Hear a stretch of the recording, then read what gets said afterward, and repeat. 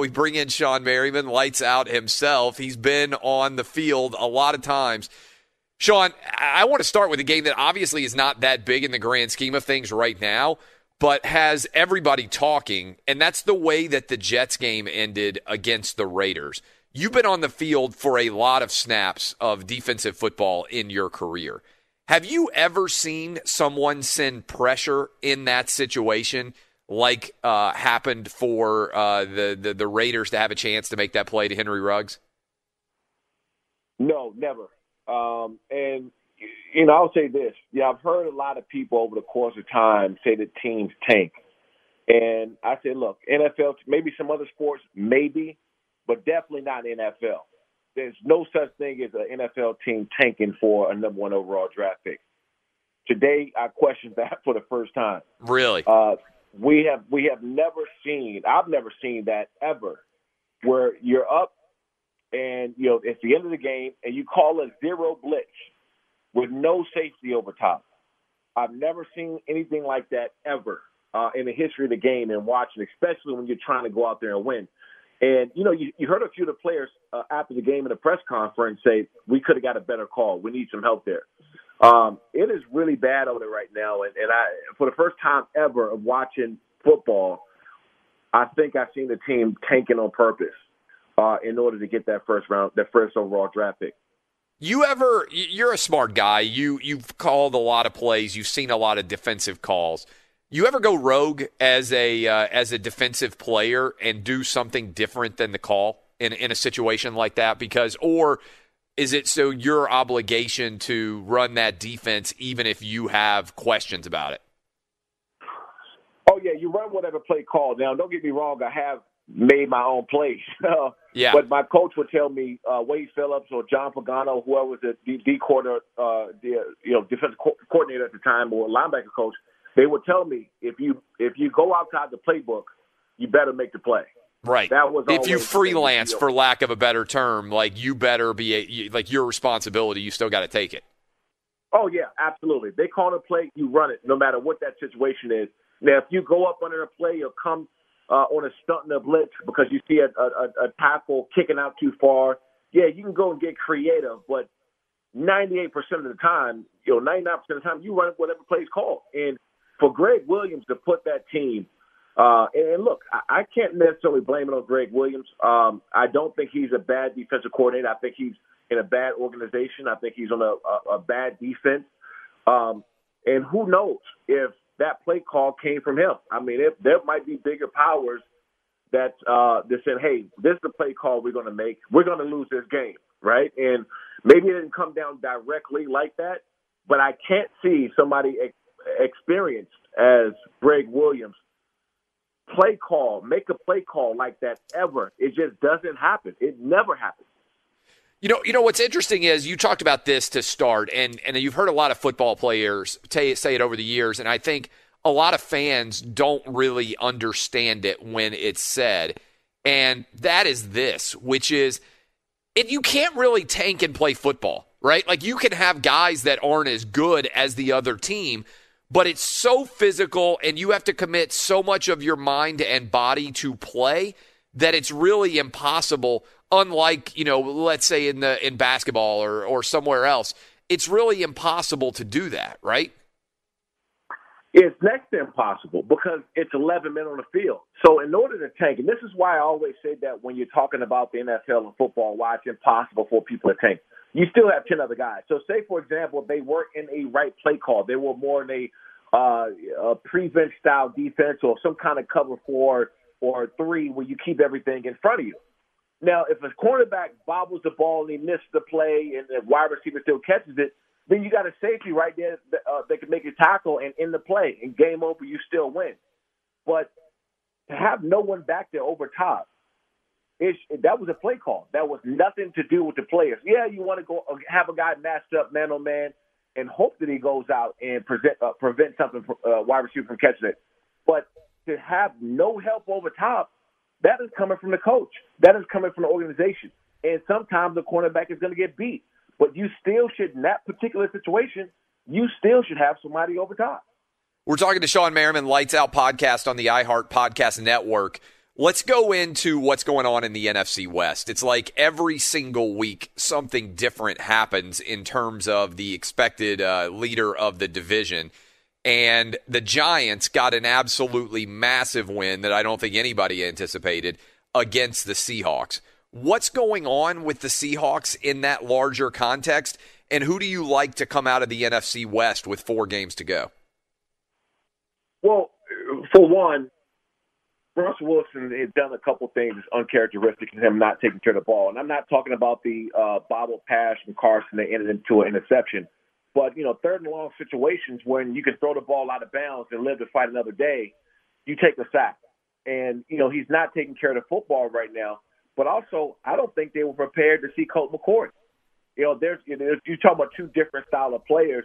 And for whatever reason, they played up to the Seahawks level, or if you want to look at it the other way, the Seahawks played down to the Giants level. And that's what happens. And I don't understand how they can come from week to week and play great against better teams, and then you come and face a team like the Giants, who are not really a great football team at all, and then you stink it up. So, I think that they need to have the same level of confidence, the same mindset going from week to week, no matter who they're playing, because it seems like when they play the teams that aren't as good as they are, they play down to their level. We're talking to Shawne Merriman. As you work through, so the race in the NFC West is going to be super interesting, and the Rams right now are in the lead there. And also the race in the AFC South seems like it's going to be interesting. And for the first time since 1994, I believe it is, the Browns are 9-3. I was at this game. I went and watched it in person, unfortunately, as a Titans fan. It was 38-7 at the half. The Titans got absolutely obliterated. How good are the Browns? Was this one of those games where you just kind of toss it out and say, this isn't really representative of what would typically happen because these teams could end up playing in the postseason if they both get there? Or is it something more significant at play based on what happened in that Browns-Titans game? Well, I believe that both of their records were 8-3. That's right. Coming into this game. But you see one 8-3 team going upwards, and you kind of see the other 8-3 team going downwards. And right now is when you want to play your best football. November, December, going into the playoffs, when you want to pick up, you're playing your best football. And it seems that the last 3 or 4 games, the Titans are going the other way. And the Browns are, hitting that hot streak going into the playoffs. And that's the way those are the best teams when it comes down to it. Titans started the season off great. I mean, these guys look unstoppable, running the ball, and A.J. Brown, these guys, and Davis catching the ball. I mean, they were getting after people on the defense side of the ball. And the last 3 or 4 weeks, you just haven't seen that. So, you get closer and closer to the playoffs, and the teams are playing well are really going to start to show around this time. November, December will tell you a lot about what a team's going to do in the playoffs. What did you think? I know it's been several days since this game happened, and we had the game take place on I think it was a Wednesday, right? The crazy Wednesday game.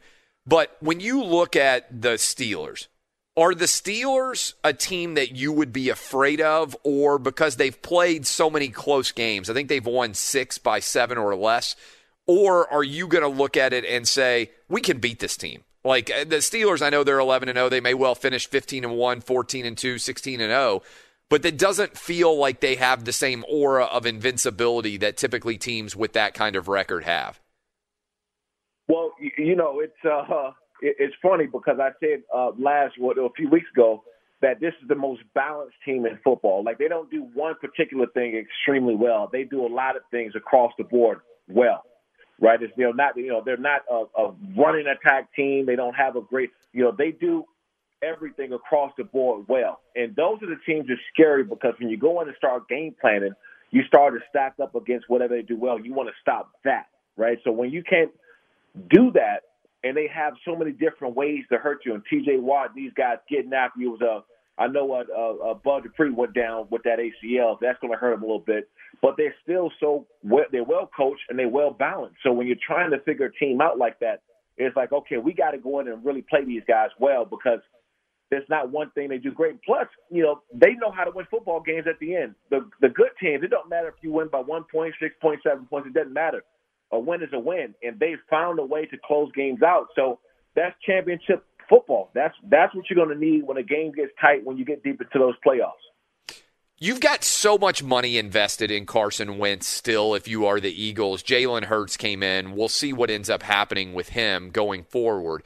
But as you look at Jalen Hurts and you look at Carson Wentz, what do the Eagles have to do? I mean, given how much money they have invested in Carson Wentz, but also given that they took Jalen Hurts in the second round, what should they be doing? Well, you move. You move them while you still can. And if you bench him permanently and already show that you're moving on from him, then his trade value and to be able to move him becomes less. So do it right now or as soon as you can, past the trade deadline already, but do it as soon as you can while there's still a good market for him. Maybe you can get a third or fourth round pick, for Carson Wentz. Because, look, at the end of the day, you've already made your decision. You made your decision when you drafted Hurts. You don't draft a guy in the second round after you have a quarterback you just paid if you're not planning to move on at some point, right? That just don't happen. I mean, we've seen it with Aaron Rodgers.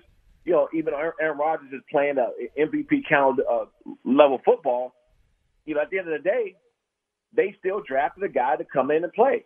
Whether it's a year, 2 years, they got a guy that's ready to go. So, look, make that move, get something for Carson Wentz now, and just move on. I mean, you've already kind of made that decision anyway. What happened to your Chargers? We're talking to Sean Merriman. I mean, that was a beatdown of epic proportions that Bill Belichick, the Patriots, put on. What's the story there? I mean, the Chargers had a tough loss against the Bills. Are they done in your mind? Yeah, and it's unfortunate. I think now is the time to make changes. And, I never want to call out a coach or anybody in the staff to get fired because I've never done that and I never will. But at some point in time, you got to look at what you have, right? You got a young quarterback that's playing outstanding, so he has an infinite amount of ability of where he's going with his career. You have in my opinion, three of the best wide receivers in the court in NFL. You got Hunter Henry, Allen, and Mike Williams, Keenan Allen and Mike Williams. And so you're telling me that with that core right there alone, you can't score a point? I mean, it was pretty embarrassing. I'm sitting there watching. I'm back on Twitter, and I'm getting to the point where I just don't have anything to say. And I never want to call out a coach. You never want to point fingers at anybody. But to not score, we're talking about the NFL. These are pros. That you telling me you couldn't kick a damn field goal? You get a field goal block. You can't even get up. You can't even get up on the board. This is not Madden. This is not a blowout. These are professional athletes. And you can't get into the end zone once, or you can't kick a field goal, and it's embarrassing. Right now, it just seems to me that the players aren't responding to Anthony Lynn. So they need to find a way to make that situation better and don't ruin what you have, because you have a damn good team. Look, if you get 3 or 4 of those games that you lost within 7 points this year, we're talking about a different season.